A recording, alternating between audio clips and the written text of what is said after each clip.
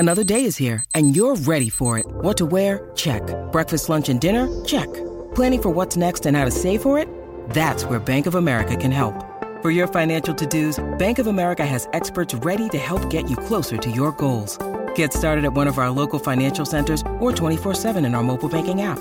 Find a location near you at bankofamerica.com/talktous. What would you like the power to do?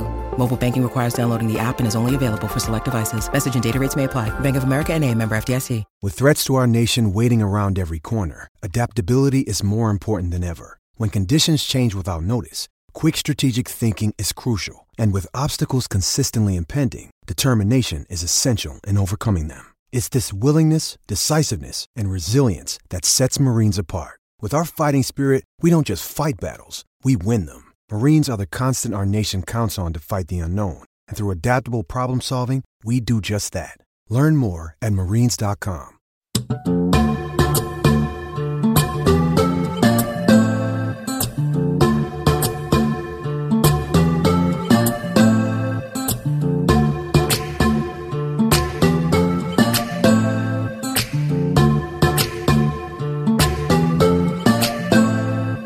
Hello everyone and welcome to the latest episode of Wise Men Say, a Hull City podcast.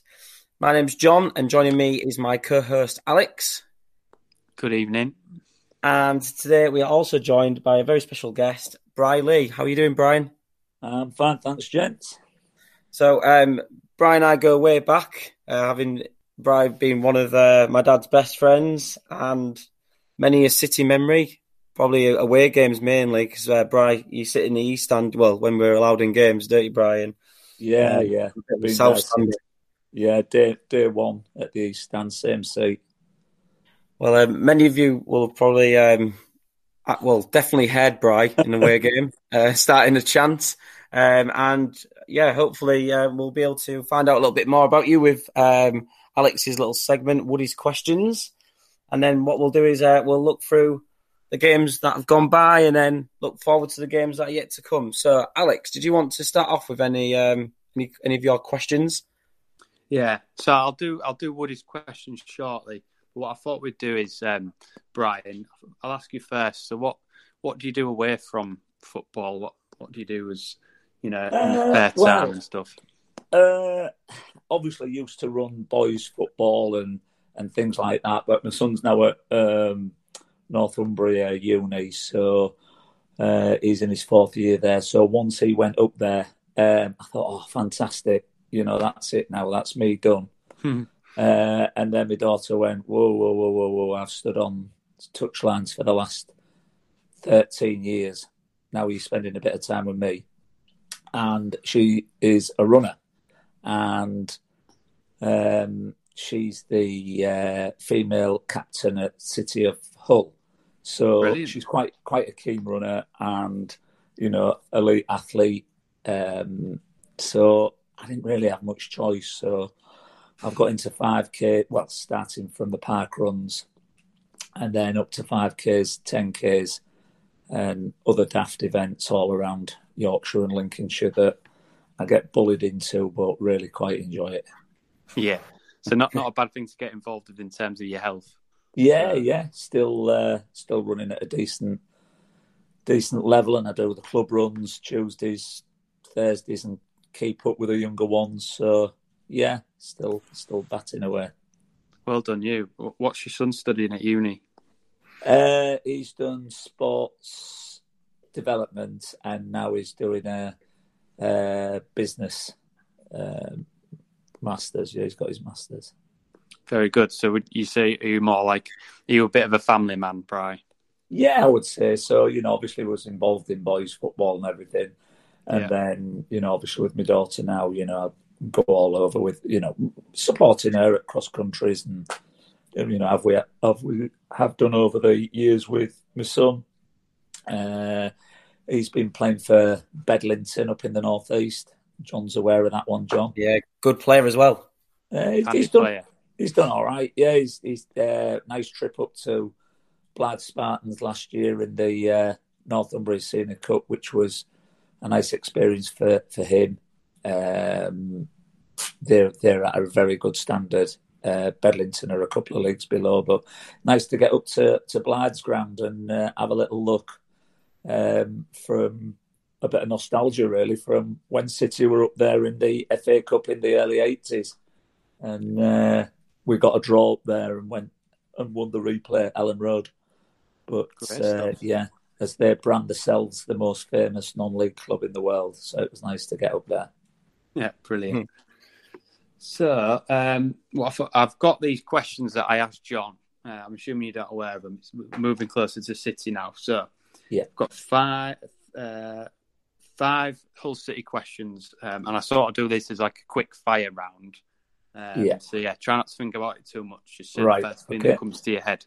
So first question is, earliest Hull City moment or memory? That would be 1973 v Blackpool at Boothry Park. August, probably one of the earlier games in the summer. Nice sunny day, win 1-0.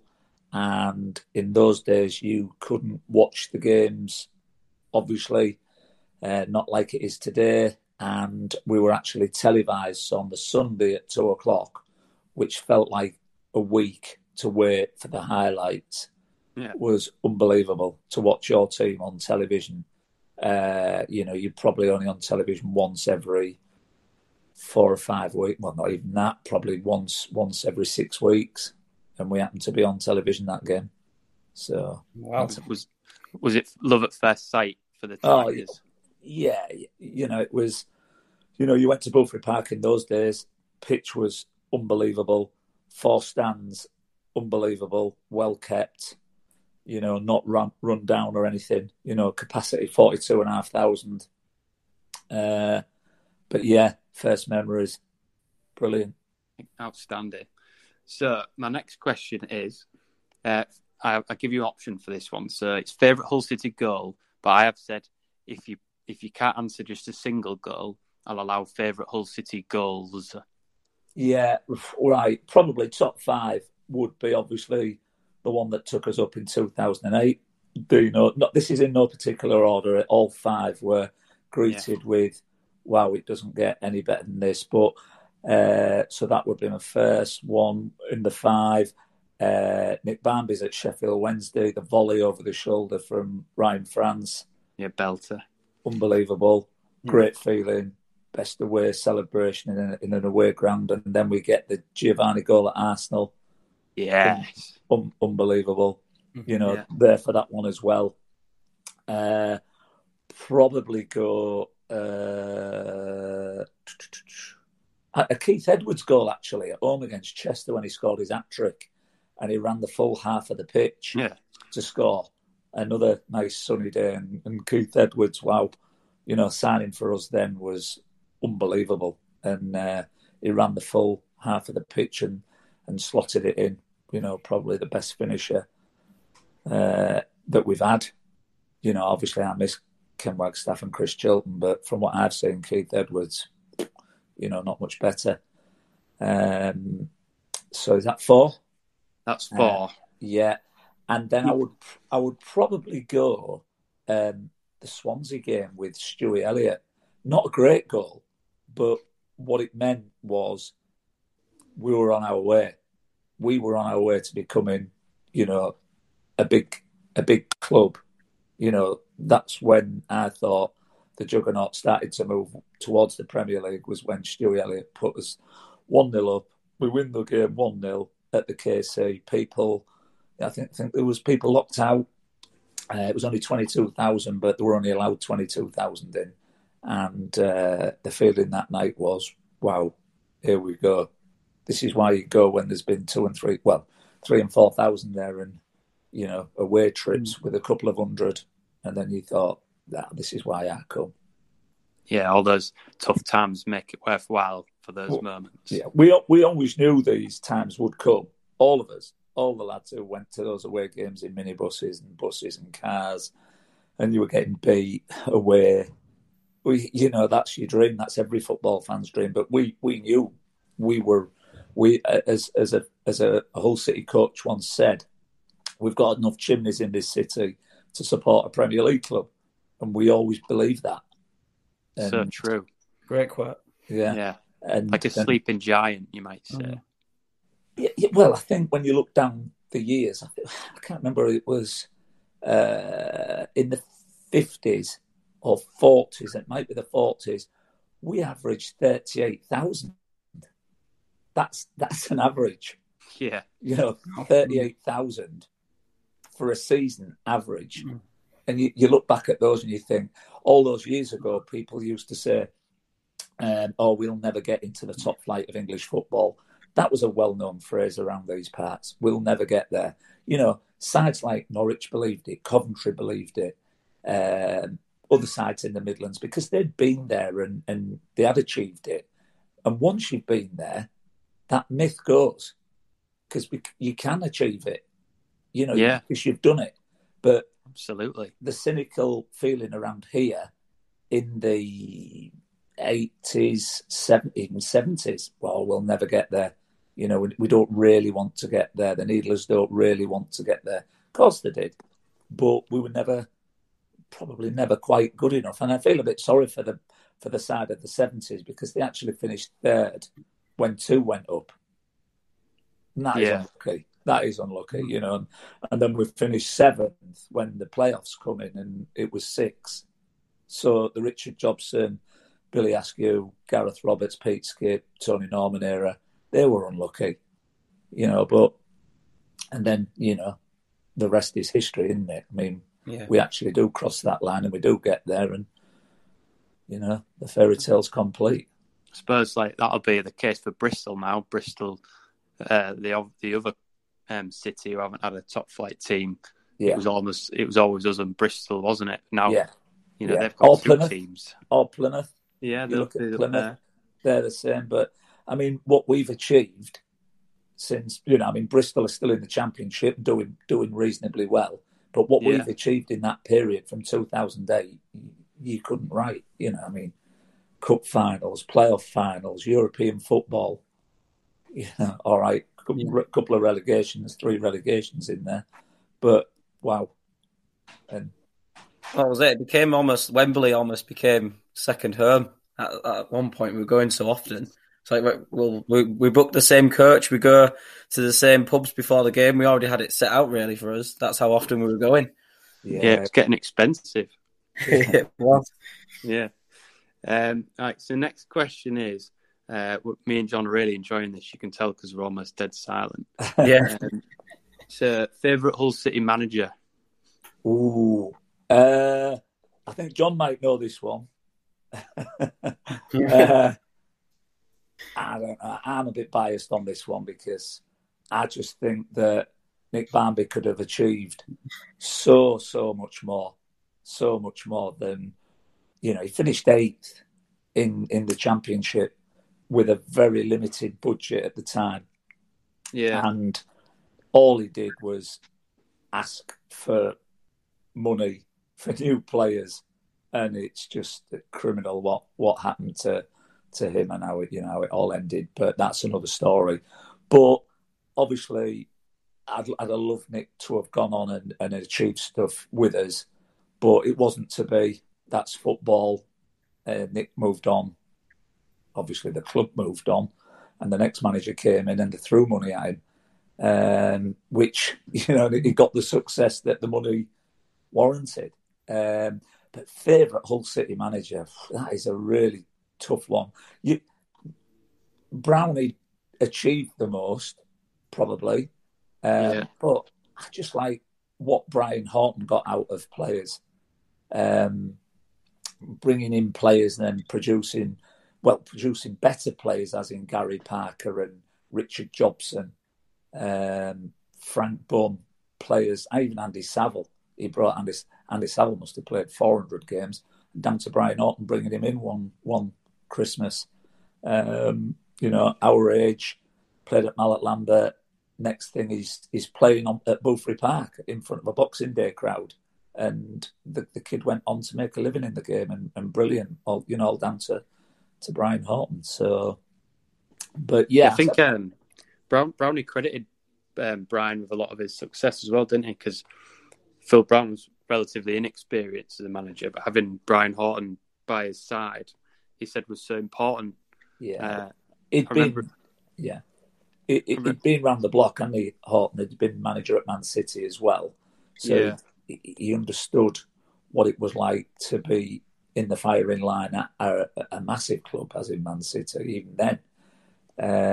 But he was old school, you know, and that backroom staff of Parkin, Brian Horton, and Colin Murphy was underestimated. You know, Brownie. It was all fate, really, because I mean, Brownie had come in under Phil Parkinson, and who'd have thought when they brought Brownie in that he's going to be that? No, nobody would have had Brownie as manager. He just came in under the radar, got a few results, and just kicked on and was in the right place at the right time, and never achieved anywhere near what he achieved with us. Yeah, I remember the Brownie talking about it, and he often said that Brownie was keen to make a lot of changes, you know, in games. And Brian used to say, just hang on a minute, Brownie, you know, just let it ride out for a bit, and you know, would go on to score or maybe, you know, get 2 or 3. So that experience, I think, was vital, not just in his own tenure, but in Phil Brown's tenure as well. But I want to come back to what you said about Barnby, because me and John appeared on a radio show this week. It's going to come out in January.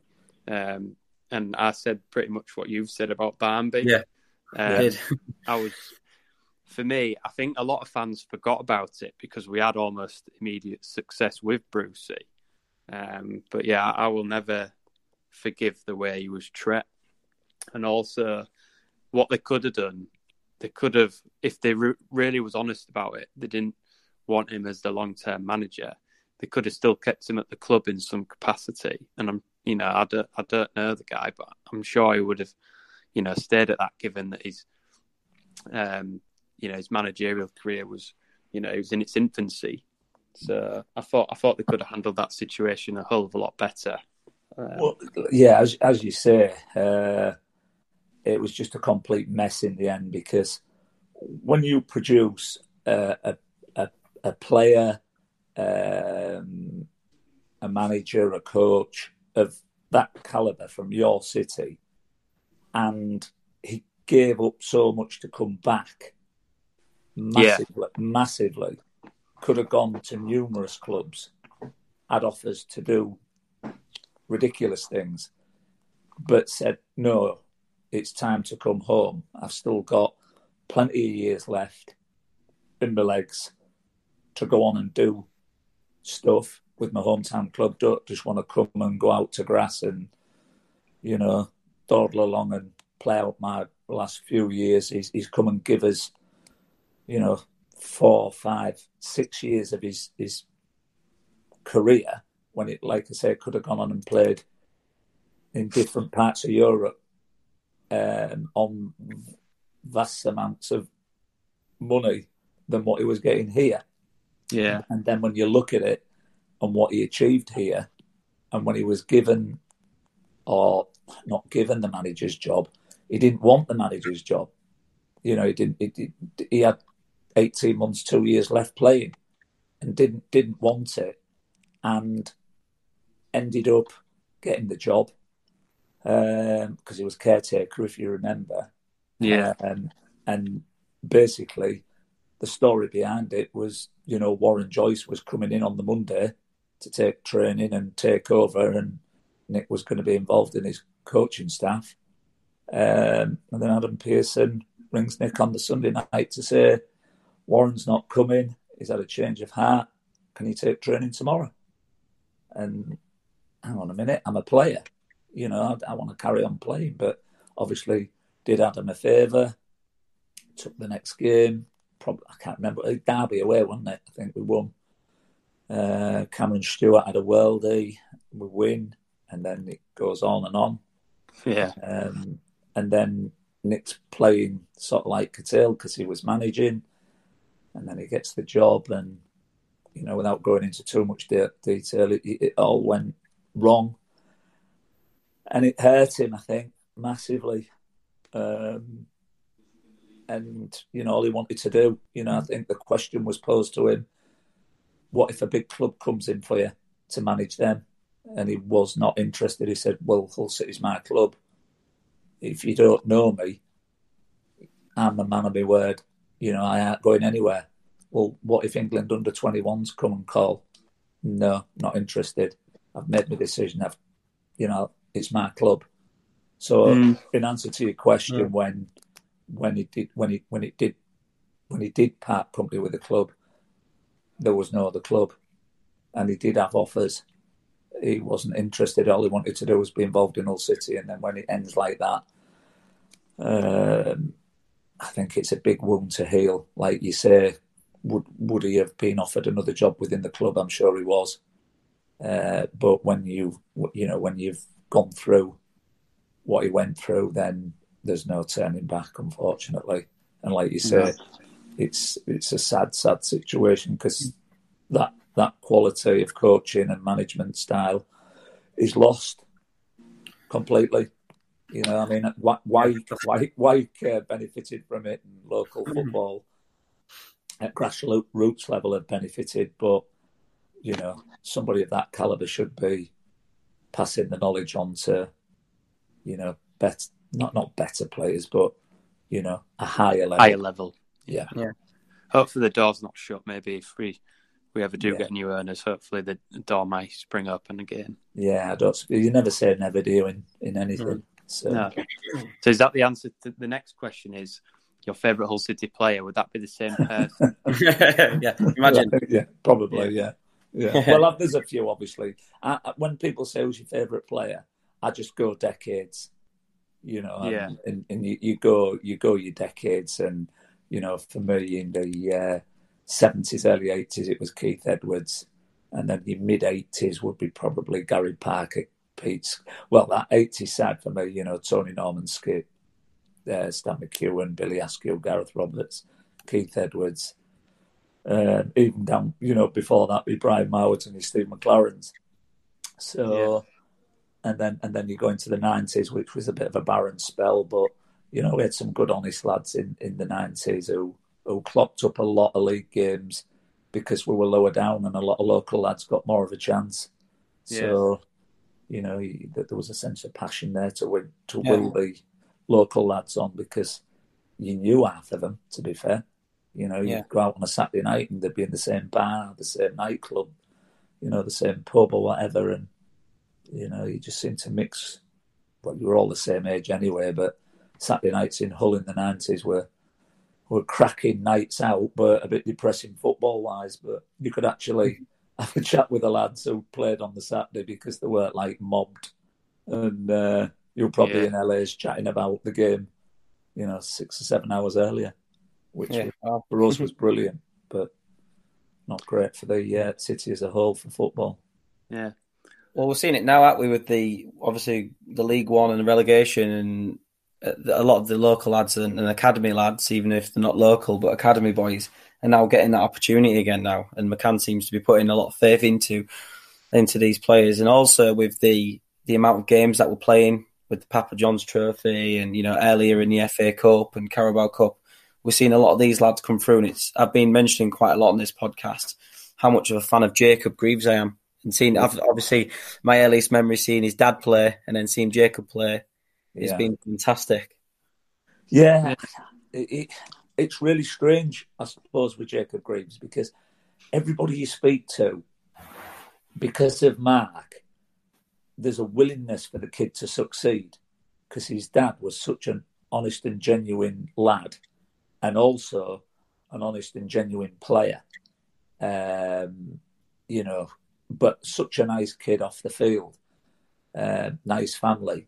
And you want the kid to do well, because I would imagine Jacob would not get the chance to get above himself. And his dad will be invaluable to him, you know. Keep him grounded. Yeah, in this short period, you know, you ain't a player until you've played 150 games. So once you've played 150 games, then come back to me and tell me that, you know, you're a professional footballer. Because there's so many players who play 20, 25 games and never heard of again. But think after 15, I'm there, I've done it. Take the foot off the pedal, get involved with the wrong people, wrong circles, wrong agents and stuff. But I would imagine that there's no chance of that with Jacob Greaves. You know, it's good to hear that because you know, the player that springs to mind when you talk about that is Kevin Stewart. You know, who's played a handful of championship games for us, and you know, certainly showed a small bit of promise. But then, you know, he's ended up being, for me, the last player left at the club in a previous bad spell. And once we got rid of him, not saying it was the whole reason, but you know, do you think with that the players in this moment in time who have been on fantastic contracts, which, I mean, you don't come from Liverpool to Hull City on a poor contract when it's involved somebody who's worth 8 million and allegedly you're a 3.5 million, make weight in the deal. Yeah. You've come on a massive contract. Now, nobody now will touch anybody on wages like that because you're not even really getting sponsorship. You know, even your sponsorship's down, your corporate's down. All right, they say that the money over the turnstile is minimal at Premier League level, but a bit more so in the Championship level. And I remember looking at Forest's wage bill last year and the year before. Majority of the players are on 14, 15, 16, 19, a week. Now, Forest, are they fourth from bottom? Just a mess, isn't it? Honestly, clubs like that, if they aren't bankrolled within the next 18 months, 2 years, are just going to go pop. Nosedive, innit? I think everybody's turning a blind eye to it at the moment. Who's paying the wages? How long can it go on for? Well, you do fear.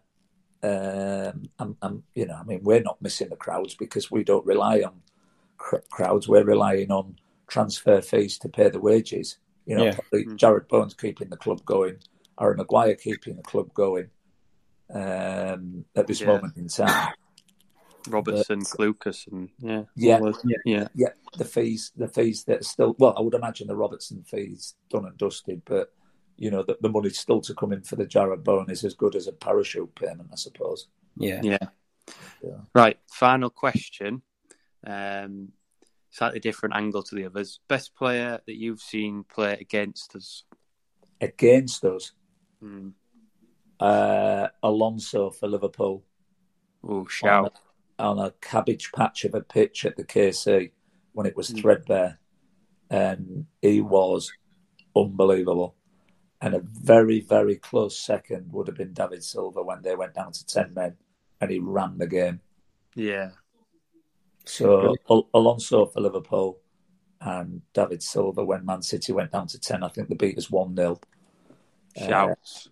And obviously we've seen the likes of Rooney and Ronaldo and all the world's best players at the KC in the Premier League. But those two just jump out massively. Yeah. Yeah. Right. Yeah. Well done. You've made it past Woody's questions. Do you know what? That was absolutely fascinating just to hear. Like, obviously, you have your chat in the pub and stuff. Like we've had many a chat in Malt Shovel, but just to get the real detail there behind the answers, I thought was really fascinating. Thanks for that, Brian. Yeah, you're welcome. Yeah. So let's move on then to just reviewing the last two games, and we'll sort of go through these pretty quickly. A couple of talking points really, but we'll look at MK Dons first of all. And it was a great 3-1 win. McGuinness with 2 goals and Scott as well adding on with that. Shall we leave the team for this one, Alex, or did you want to run through it? I'll quickly run through it if you want. Yeah. So real quickly, Ingram, Emmanuel, Burke, Reeves, Elder, Alfie Jones for this one, Smallwood, Honeyman, Adelican, McGuinness and Wilkes. And crucially, Scott coming on for Adelican and Eves coming on for McGuinness. Yeah, it was also the first time that we've seen 5 subs, I believe, in League One this season, and that was quite a shock as well because I wasn't aware of that at the time. But looking at the goals, obviously there's a couple of early goals from McGuinness, and I found we'll talk about Emmanuel going forward, obviously in both games because he was quite involved in a couple of the goals this week. But it was some really good link-up play between Emmanuel and obviously McGuinness's positioning as well. I thought was excellent for his opening goal.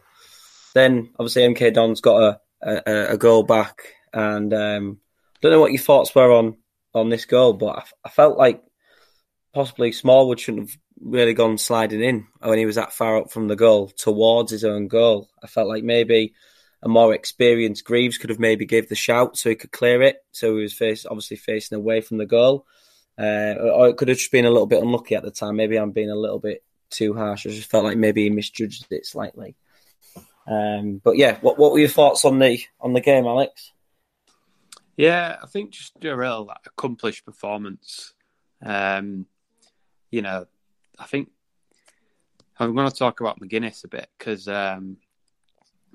we've been very vocal about the striking options, and surely, if it had gone on much longer, I think McCann would have gone with a different option. He's plenty of people knocking on the door, but credit to him for sticking faith with him, and he's rewarded that faith.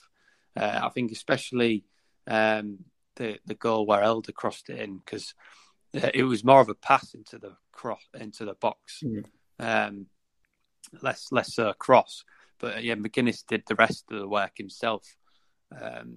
So major credit to him because he come off the back of a disappointing week internationally, and he played with his skin out of his skin. So I've got in my notes just three phrases: accomplished performance, McGuinness at his best, and fullbacks key.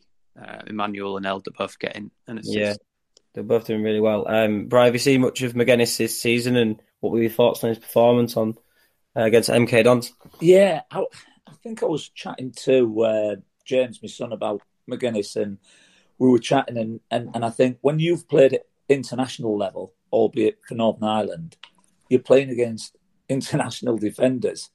And no disrespect to the MK Dons defenders, but they ain't going to be as good as what you're playing against at international level. So I think he gains confidence from it, and they're not going to be as good. They're not going to be as savvy as international defenders. And when that ball was played in, I thought, quick feet, unbelievable, that finish, left foot. He's taken it on his right, which came in at reasonable pace, took it away, and pinged it with his left foot. What a finish. And I just thought, wow, good finish. International level, League One, you're going to get an extra yard, half yard, and he's taken his chance. He's done well. And, yeah, great finish. So, impressed. I think he's quite settled in Hull now because he's living around the Humber Street area. Often see him wandering around, and he seems really relaxed.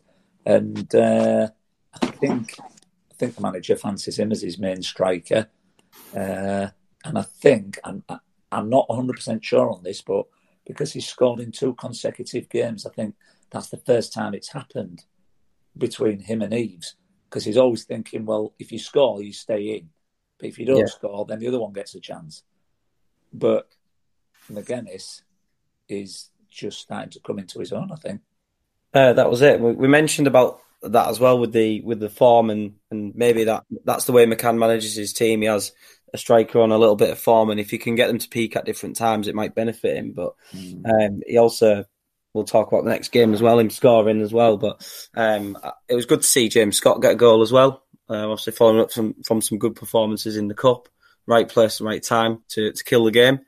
And good accomplished performance, Alex. Completely agree with what you said. I think it was my prediction 1-1. It was a little bit negative, wasn't it? You go back to last week's notes. Feel like MK it was Dons, Alex 3-0, John 1-1. Yeah, I felt like maybe that was the potential banana skin, but we managed it relatively comfortably in the end. Good performance all round. Moving on to Ipswich, and speaking of good performances, I felt like the temper from the off was terrific. Obviously, we got an early goal from Malik Wilkes as well, and the link-up play between Honeyman, Wilkes, and Emmanuel. I think the ball went out from a throw-in quite early on, and Honeyman ran straight away and played it in really quickly to try and catch Ipswich sort of flat-footed and start with a real intent and temper. And then that little link-up play between Emmanuel and Honeyman allowed Wilkes to sort of drift in unmarked, really, and a nice left-footed finish got the opening goal for us as well. McGuinness as well, excellent positioning for his goal as well. So really, really pleased with the performance.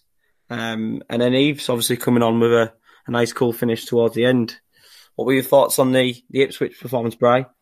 Yeah, funny really, because we're top of the league and you'd think we'd have had some outstanding performances. I think without getting into top gear, we've got results, and the jury was a little bit out, and I thought we haven't played anybody yet, and I'm looking at the sides we've played and the defeat to Fleetwood. So I'm just trying to get a gauge of the league, and then I thought, sticky one Tuesday night. 1 goal conceded at home, 5 wins on the trot, big test, and I'm not sure on the Ipswich injury front, but whatever they offered was just blown out the water.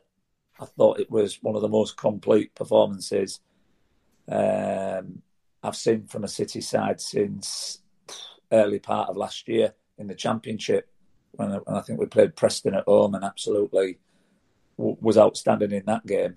And then as bad as we were in the second half of the season, we didn't put performance in then. And as I say, at the start of this season, I've not seen us really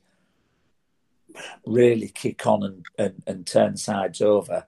But Tuesday night, I just thought it was a really, really good, hard-working performance, closed down in the faces. They like to play from the back, which suited us. And then when they did come forward, they came forward in numbers, which just opened it up. And, you look at the Tom Eaves goal, it was a counter-attack, and we've finished. And, yeah, really pleased with the performance. And you go top with 2 points clear of the game in hand. So, yeah, there isn't any negatives from that one. No, I don't know if you've heard, because if you're quite active on Twitter, mutual friend John Harrison had retweeted something from Ipswich local radio. Yes. Have you heard it? There's a delusional assessment, really, of the whole City side, which I thought was quite funny. Yeah. That'll be something maybe to retweet, Alex, on the old Twitter. Oh, that was... Yeah. I mean, for an England international, Mick Mills, to come out, but we've heard it. I mean, there has been some ugly wins, and there's been some wins that we've not really done anything special in. But I think Tuesday night was a nice little marker to say, well, if we do get into top gear, this is what we can do, but we need to start hitting top gear a little bit more often. Yeah. That's been a bit critical, I suppose. But yeah. Alex, what were your thoughts on the game? Yeah, so lots to say on what you both said, to be fair. On your point about the managers, and Paul Lambert was another one who's come out and, sort of said, it was a close game. I think there's a bit of a siege mentality with the League One managers. I think they've all got together at the start of the season and thought, hey, new boys here, Hull, let's have a bit of man games with them. And actually, I think it's working against them. I think they need to be honest and sort of say, actually, we're a force to be reckoned with. I think that'll probably be worse for us. But if they keep saying, we're not that good, well, that's going to give the players an extra 10%, I reckon. So in terms of the Ipswich game, I looked at this fixture when it was coming up, and there was one thing niggling at the back of my mind throughout this season. It's we haven't played many of the big teams. We've picked up points against Burton, Bristol Rovers we came back against, and we dropped points at Swindon, Fleetwood. And I was sort of thinking, I was worried about playing the teams around us. However, McCann got his boys really really motivated for this one. And I said that MK Dons was an accomplished performance. Well, I think they raised the bar for this Ipswich game. And like Bryce said, they didn't stand a chance against us. Defence was outstanding, led by your man Greaves. I thought he was a stalwart in defence. Ingram had a good game as well. And in fairness to Ipswich, I thought the first 20 minutes, half an hour, if they just had a bit more composure, they could have created some real good chances, but often they got into some good areas. It was just that final couple of passes that let them down. And I actually, I was doing a lot of work on the Twitter on Tuesday. I was, trying to hunt for followers and stuff. So I was commenting on a lot of stuff. I ended up finding an Ipswich fan page. I ended up going on their show after the game. Oh, nice. And they were really, really complimentary of us, but also really shockingly, resoundingly awful against Ipswich. Yeah, they was calling for Shamba out. They were calling for because they're calling Paul Lambert a shambles. Oh, right, okay. So I think the three things I've got in my notes were a real statement of intent from McCann and the players. They finally got it right against the big teams, and I think that sends a message out to the league saying, we're gonna go for winning this. Come join us up here. The other thing I've got was, like you said, against MK Dons, that 5 subs. You look at the sort of players that we were bringing on versus the sort of players that Ipswich were bringing on. On the Ipswich fan page, they were talking about Norwood being their only good player. And Paul Lambert brought him off after 60 minutes. And after that, it just played into our hands. Whereas, we started with Wilkes, McGuinness, Delican. Yeah, we ended up with Eves, Samuelson, Scott. And this is all without KLP, by the way. Yeah. So, what an embarrassment of riches. We've got in those forward positions. So, we've really sort of spoke about the depth, haven't we, this year? And now we've in terms of League One, we've got quite a lot of strength in depth with some of the areas that we've got. We're quite blessed with centre backs, for example, particularly left-sided centre backs.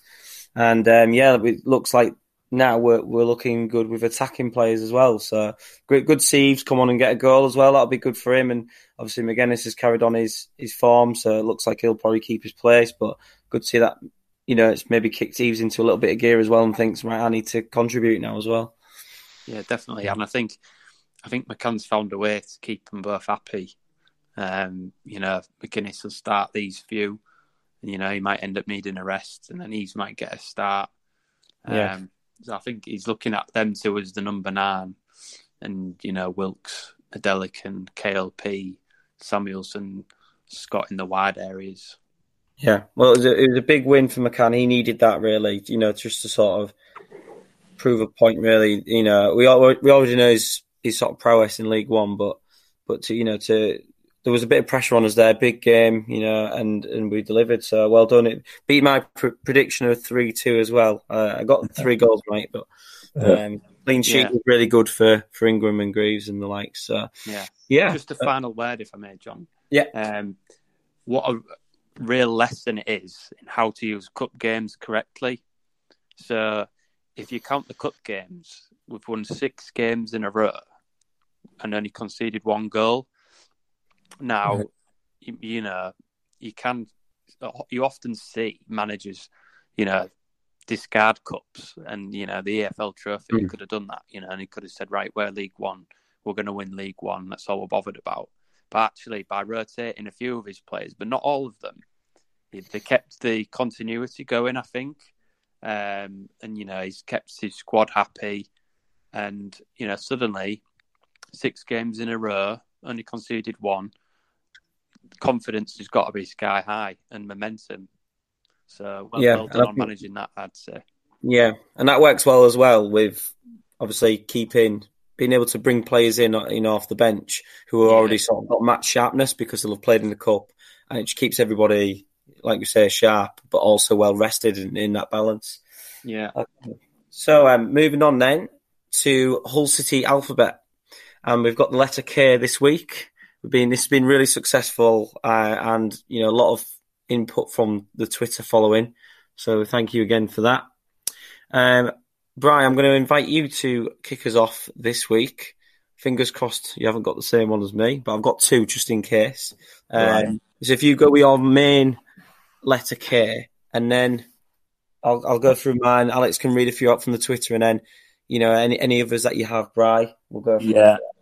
I've got a few written down. Obviously, I've seen a few on the Twitter page that have been replicated. So there's some really odd ones, and it's a bit geeky, really, because they're from the 80s and probably only played minimal amount of games for the club. But they did play first team, so they are included. We like those ones, don't we, Alex? Yeah. John's favourites are the pointless ones. More obscure. A really good one to start with for all the listeners would be Tony Kelly, which is a lad who we signed on loan from Stoke. And I don't know, in those days when we didn't have any money, the loan signings were the next messiahs, the likes of Martin Carruthers and Gary Lund. But we signed this Tony Kelly, and he's really quick, and they always look the main man in the first 45 minutes. And the reason they're out on loan with Hull City in those days is basically because they were crap at the other clubs. But yeah, he played 6 games. I think he got 1 goal. And then my second, would you like a second one? Yeah, go on. Yeah. The keeper from Brighton, who at the time, I think we just moved Alan Fettis on, and we signed Michel Kuipers. Yes. Remember the keeper? Yeah, good one, that. Yeah, and I thought he did really well for us. So impressed with Kuipers, not so much the loan signing, but yeah, Tony Kelly, I don't think has been mentioned. Okay, good one there. My option this week is someone who scored 4 goals in 50 appearances for the club, but more notably, he scored the first league goal against Hartlepool at the KCOM in 2002. My option this week is Dean Keats. For anyone who can, well, Brian will be able to tell me probably with ease, but who got the official first goal at the KCOM? I think I know this one. Official? Right, so obviously Steve Melton. Steve Melton. Yeah, Steve Melton opened the account. But yeah, Dean Keats with the first league goal. Yes. So yeah, and what we'll do is we'll go through the Twitter now, Alex. So any shout outs, and then I've got one will probably crop up from our Premier League, our first stint in the Premier League, and I've got a bit of a story behind that, which obviously people will be able to remember. Yeah, well, it turned out to be a bit of a belter, this K. So yeah, really good. I'm going to mention Dean Keats, was mentioned by Benedict and Tom Devereux. So well done to those two if you got that. Kuipers was mentioned by Tiger Base Matt and Mark Spite and Tom Devereux. So well done to those. I'll go reverse up this time, John, and I'll try and go for the pointless to the popular. Okay. So, another pointless one would surely be Kushak, who I don't believe made any appearances for us. No, yeah, I remember seeing the name, but I can't ever remember him playing, so you could be right there. Yeah, is that the lad who we signed on loan from Liverpool? Not sure. The goalkeeper who's now playing for Red Bull, the Austrian Red Bull. I think you're on about Galassi. Galassi. Oh, Galassi, yeah, sorry, yeah, you're right. But yeah, very obscure. So well done to Zach. Hull City Australia for that one. Yeah. He plays as a goalkeeper now for Gdansk in Poland. Wow. Shout. Remember if he made any first team games, I'll have a little look. Yeah. Okay, so well done to you, Brian. No one got Tony Kelly, like you said. I've got a couple here. I don't know, so I'm assuming they're from an older era. There's a chap called Ken Knighton. Yeah. 70s. Tough tackling midfielder. Yeah, so well done to Peter Chapman and Sue CR for that one. John Kay. Yeah, manager when I first went. John, still living round the local area now. I think he's just turned 80. Played in the FA Cup final for West Brom, and also was in the preliminary squad for the '66 World Cup team. Wow! And when the squad got cut from 29 to 22, John got cut from that. But yeah, centre forward for West Brom, Goal born and bred, became manager of Hull City. Legend. Yeah, well, there's Peter Chapman for that one, and then I've got. Let's go up to Scott Kerr. Yeah, I remember that one. Yeah, Scott Kerr. Tiger-based Matt and Mark Spite with that one. I'm going to go to Kingsley more recently. Yeah. Zach and Peter Chapman. Then I've got Ryan Kendall from Zach. I believe is he who had a long career at Ferriby. Yeah, you're right. Ferriby. Yeah. Todd Kane more recently. He was on loan from us from Everton. Is that right? Was it Everton? Chelsea. Chelsea, yeah. You're right, yeah. QPR now, I think.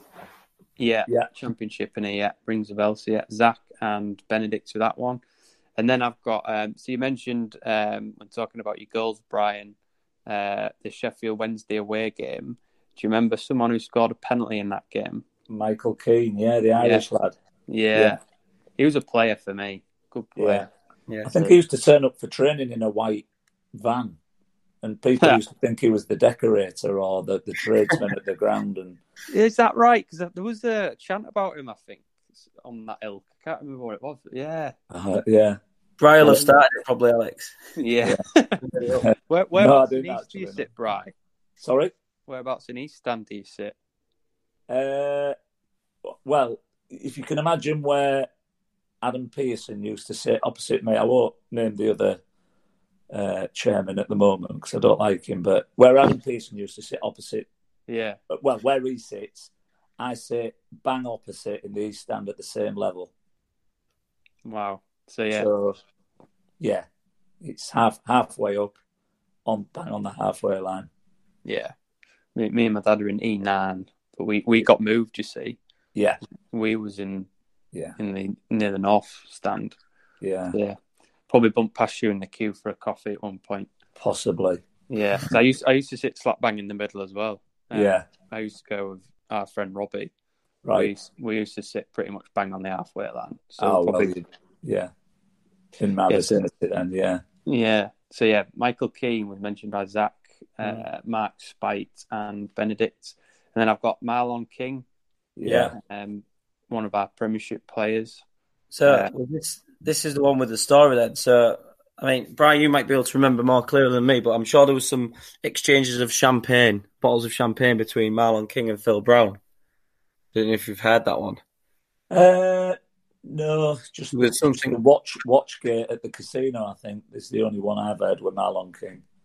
I think I'd heard that basically when Marlon King scored against us, sent Brownie a bottle of champagne. When he played for Middlesbrough? Yeah. Yeah. After obviously he was at us earlier on in the season, and then after Brownie did his singing in the on the pitch, Middlesbrough went down. Yeah, he sent the bottle back to him. Yeah. So I kept it on ice for you. Yeah. So I thought that's don't know if it's true or not, but brilliant if it was. Yeah. Well, the story goes behind that game when we needed a point to stay up, but in the end, Damien Duff scored an own goal for Newcastle at Villa that kept us up. Alex Ferguson walks into the KC and says to Brownie and goes, I mean, people don't probably realise this, but they end up going in each other's office before the game. And Brownie's going, Sir Alex, who's playing today? And he said, have you got racing on the television, Brownie? He went, no, yeah, but who are you playing today? What side have you got out? And he's going, let's get Channel 4 racing on first. And they get the racing on and they sit down. So they sit down and he says, well, who's playing then? And he went, well, I'm giving, because they had a European game, didn't they, on the Wednesday? Yeah. And he says, well, I'm playing Rooney and Ronaldo. And one or two others, and Brownie went, "Oh, come on, give us a chance." And he went, "Oh, I've got a horse running in this race." And I think he let him go for about 2 races, and then he went, "Nah, it's the second team." And it basically was the second team won it, but then Darren Gibson scores the goal. We get beat 1-0, but we stay up. The Weldy goal as well, yeah. Yeah, cracking goal. Was that the 1-0? Yeah. That was the 1-0, wasn't it? Yeah. Yeah. So I remember us playing United and we went down to 10 men. And I think Giovanni ended up scoring. Kuzan set him up. I don't know what score was, but I remember playing United. Yeah. Marlon King. What a controversial character, shall we say? Marlon King. Yeah. But could score goals. Yeah. It was a very effective partnership with Kuzan. Thought both good strikers, weren't they? Yeah. I mean, when you look at the history of Hull City, and we've had some good goal scorers, but the goal scorers were in the second tier of English football. We'd probably, apart from Jelavic, who have we had who's been consistent in the top flight? I think Jelavic is our top scorer in Premier League history, is he? Sure he is. Yeah, it should be up there. Yeah. I haven't looked. Either him or Giovanni, I'd say. Yeah. It's and you're right. To be fair, we haven't really ever gone and got that real quality Premier League striker. We're probably all hoping that Hernandez was going to be that, and that we could to then sell him on for quite a profit later on. But Jelavic and Long was a really effective partnership. To be fair, it didn't go on for long enough. No, that's devastated true. When they sold Long. Yeah, and still doing it, still in and around the Premier League now after all these years. Yeah. I was surprised we even signed Jelavic at the time because he'd come off the back of a cracking season at Everton. Yeah, but there we go. It was the same day. I think it was the same day. Yeah, so I think we paid 7 and 6 million, wasn't it, respectively for the pair? Because somebody said, "Oh, what a signing!" And we'd paid for Long, and then within hours we'd splashed out the same again and a bit more for Jelavic, which was unbelievable, a massive statement. And then we were winning games for fun then, weren't we? Did we go away to Cardiff and win 4-0? Yeah, I think they both scored, didn't they? Yeah. If they were cup tied, if only they were cup tied, really. I mean, we obviously. We made it to the final anyway, and it was obviously good for the likes of Fryatt and Sagbo and stuff to play. But if they could have played against Arsenal, what could have been? Yeah, good shout. But any quick ones, Alex, before we move on? There's only a few left, mate. I'll just rattle them off. So Marlon King was from Zach and Benedict. A Norwegian, Josh King, who linked with United this year, so he's doing all right. He was at United, wasn't he, when we had him? Yeah. Nick Barmby signed him from Man United youth team because he'd seen a bit of him because Nick's son was there and he'd seen a lot of him, and we had him, and then he moved on to Bournemouth. Did he move on from Man United to Bournemouth, or did he go somewhere previous? I think it probably was from Man U. Yeah. It's not like Man U to let a player go, is it? And then want them back a few years later. But there we go. Hey. I think he might have had maybe 1 or 2 more loan spells, and then I think he formed quite a formidable partnership at Bournemouth with Colin Wilson, didn't he? Yeah. So Josh King, Norwegian Tiger, obviously got him along with Zach, Mark Spite, and Marcus Flute. More recently, Liverpool loanee, remember? Yeah, Herbie Kane. Yeah, Norwegian Tiger and Zach. Another Keane. We like a Keane and a Kane here. Because we have Will Keane as well. Norwegian Tiger, Zach, and Tiger Base Matt. 2 more, mate. I've deliberately done it in this order because on that radio show, we couldn't think of anyone who had an autobiography from Hull, could we, John?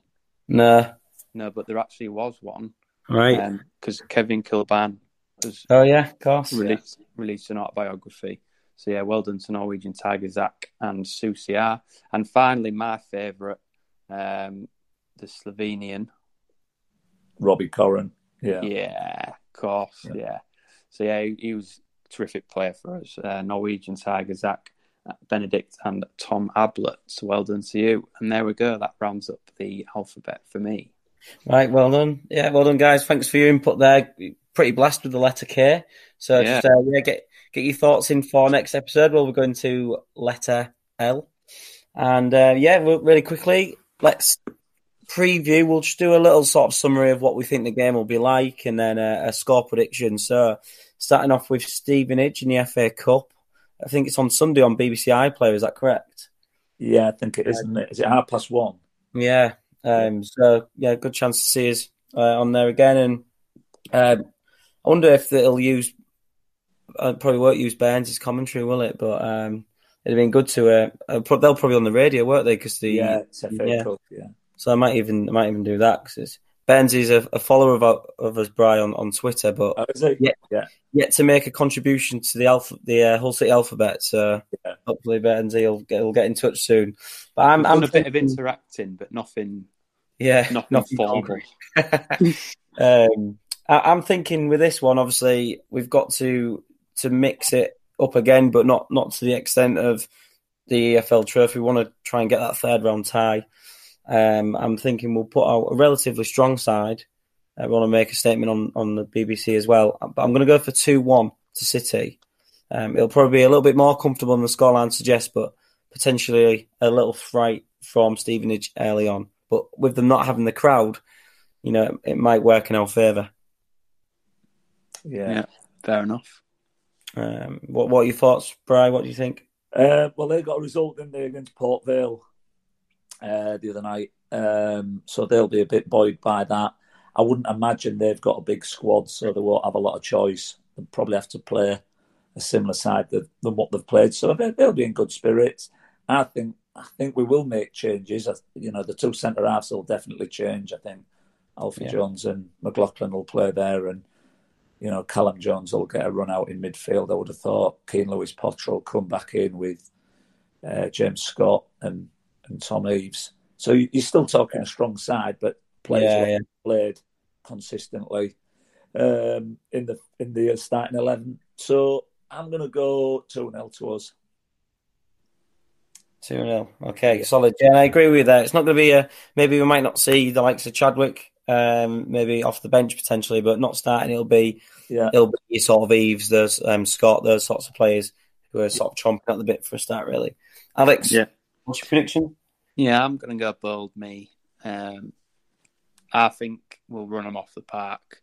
I think when we've made changes this season, it hasn't really affected the style of play that much. Like, for example, MK Dons, we had Alfie Jones on the pitch, and Ipswich, we started Slater.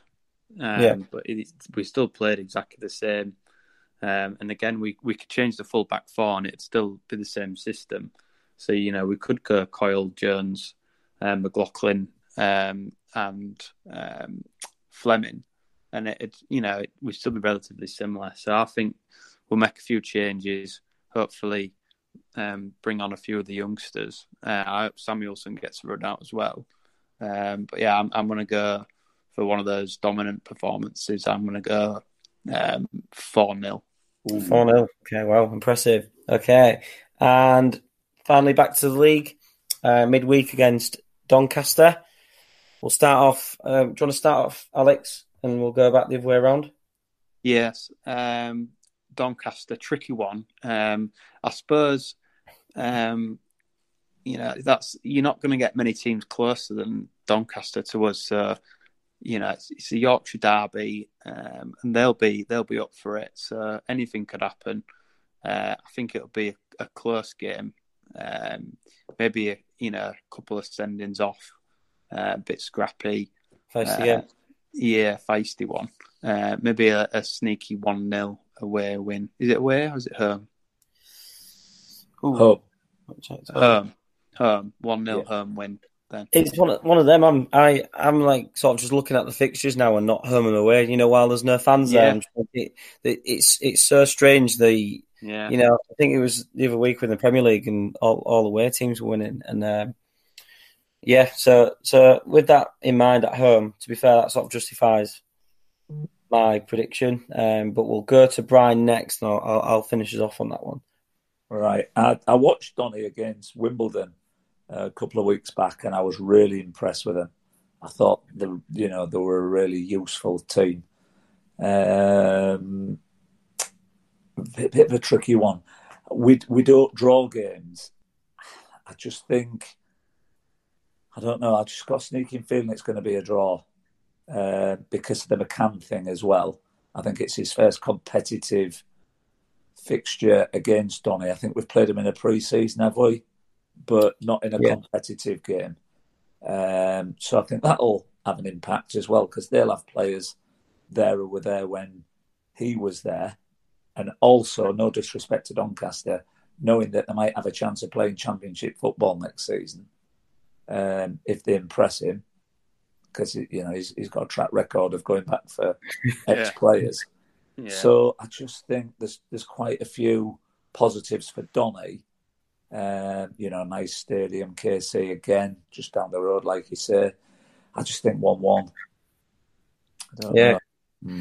Could very well be. I usually go for the old draws, just law of average, if anything. I went for a 1-1 and a 3-2 for the last two games, but I'm going to be a little bit more positive this week. I'm going to go for a 2-0 win, a dominant home performance on the back of an FA Cup win. So 2-0 for me. And that takes us to the end of the episode. Thanks, Bri, for coming on the show. I've got to say, it's just been fascinating listening to different memories of Hull City from different eras. And it's just been, like I say, a pleasure to have you on. We'll look forward to having you on again at some point. Yeah, you're welcome, Alex. I've enjoyed it. Yeah. And, sorry, Alex. Yeah, I was just going to echo what you said, John. I think, me and John were probably just ears pricked up, really enjoyed listening to the stories. And, I'd welcome, you on again, because it's been a lesson, really. Thank you very much for coming on. You're welcome. Cheers, John. Thanks for inviting us on. No probs. We started it earlier on, just as the season was beginning, really, just because we felt like we're at a point in our sort of lives as Hull City fans and the whole fan base were really of on the back of a relegation feeling really flat and negative, and it was something to maybe just try and uplift us again, a couple with lockdown and not being able to go to the pub and have our usual chats before a game. I thought it'd be a really nice thing to do. So it's been great to have different people on and get their insights. So I'm sure that all the listeners will be delighted and fascinated, like we say, to listen to this. Thanks again. Yeah, you're welcome, lads. Yeah. Cheers, guys. Thank you very much for listening, everybody. And that is rounding up our latest episode of the Hull City podcast. You can get this on all available podcast platforms. And don't forget as well to follow us on the Twitter at Hull City Podcast. Thank you. Bye-bye. Wise men say only fools rushing, and I am here falling in love with you.